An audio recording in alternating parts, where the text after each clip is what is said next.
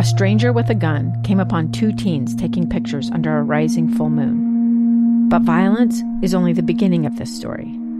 Sometimes I thought, there are no miracles. Yeah, there are, and this is a big one. I'm Amy Donaldson, and I've spent my career talking about how lives are undone by violence. The Letter is a podcast about how lives are remade. Follow The Letter at theletterpodcast.com or wherever you get your podcasts.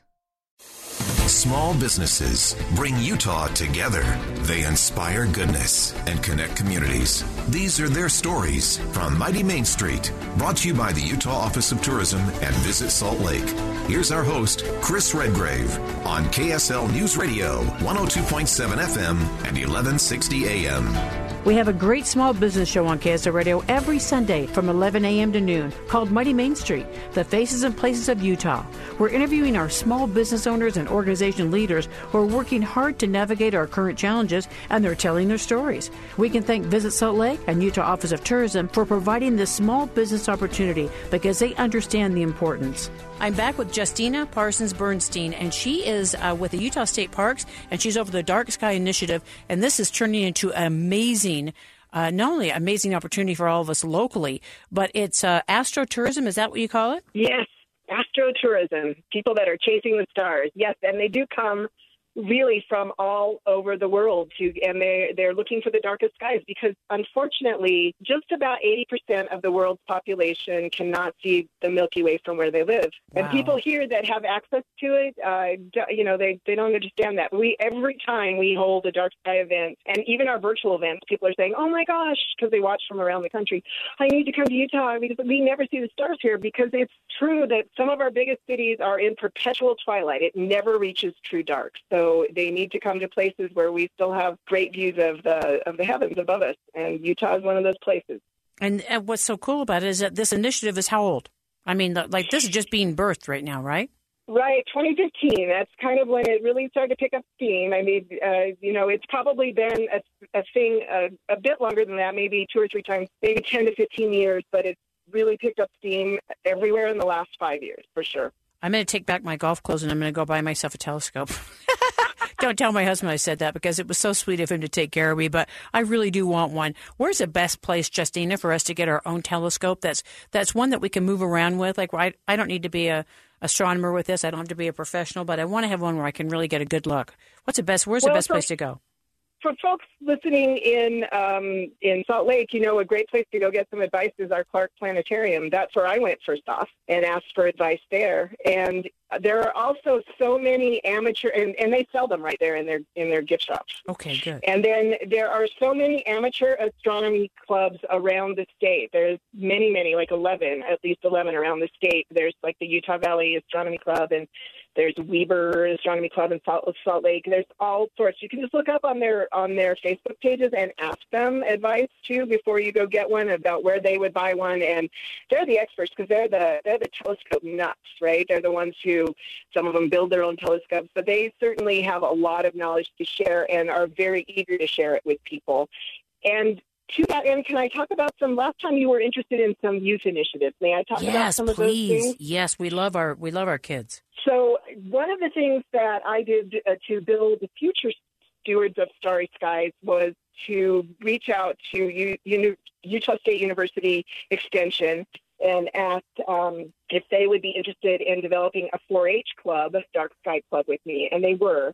And so we developed a 6-part module that is downloadable from the 4-H website, the Utah State University Extension 4-H Club website. You can just download all 6 modules, and it has been downloaded many, many times. In fact, it's so successful, it was picked up nationally by National 4-H, and it's been downloaded hundreds of times around the country and also in other countries like China and Cuba and South America, some South American country. I'm not bringing them all to mind, but I was stunned at, the appetite for this. And it's 6 modules that you can do.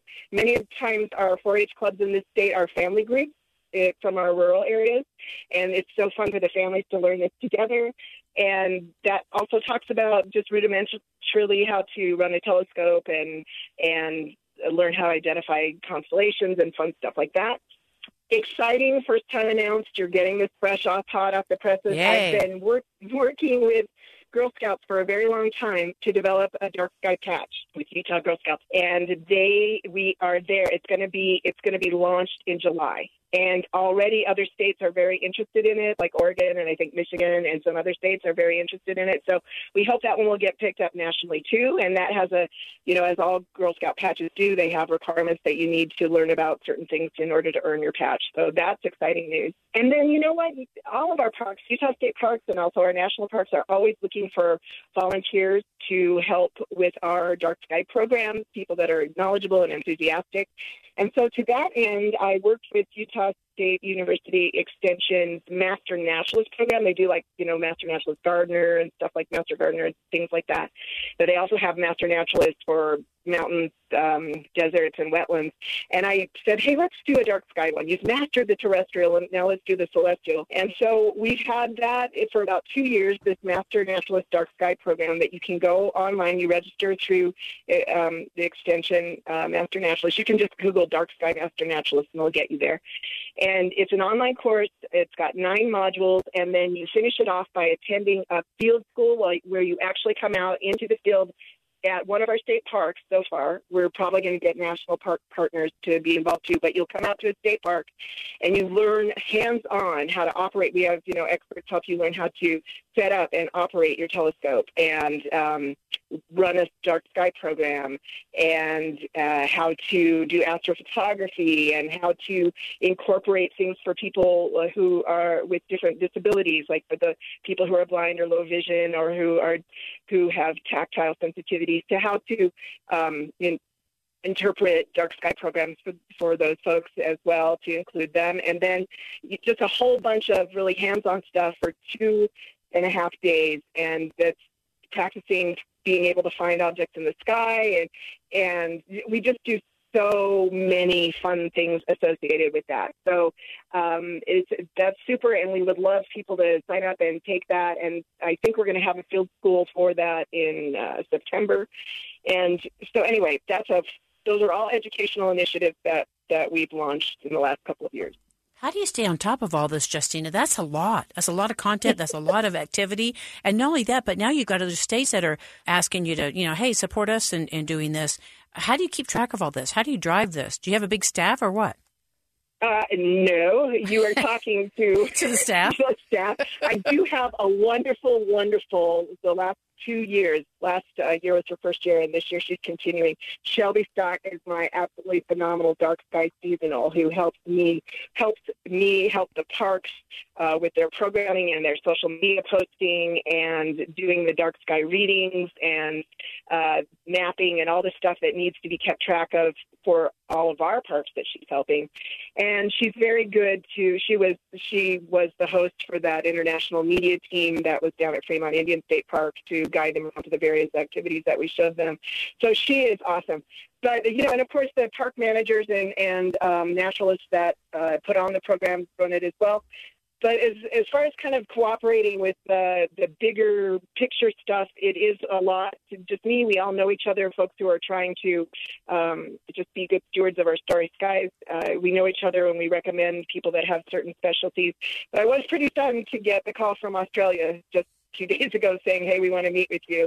But many states who are interested in this have contacted me. I've met with Oregon, Nevada, Wisconsin, Michigan. We've had our virtual meetings to talk about, because they're interested in getting started, or how to maybe streamline the process as much as possible if they're wanting to apply for international dark sky status. And I forgot to mention at the top there, we have 3 new parks, state parks, that are going for it starting this year, that are entering that application process for international dark sky parks, and that is Snow Canyon State Park, Gunlock State Park, and Bear Lake State Park are all starting the process. As we wrap up, first of all, I just have to say, I think this is a wonderful idea for families to come together and do this and learn this together. I think it's fabulous. We have 23 right now. What do you think is going to happen? How many do you think we'll have at the end of the day? There's only 100 globally, and we have 23 of them. What do you think?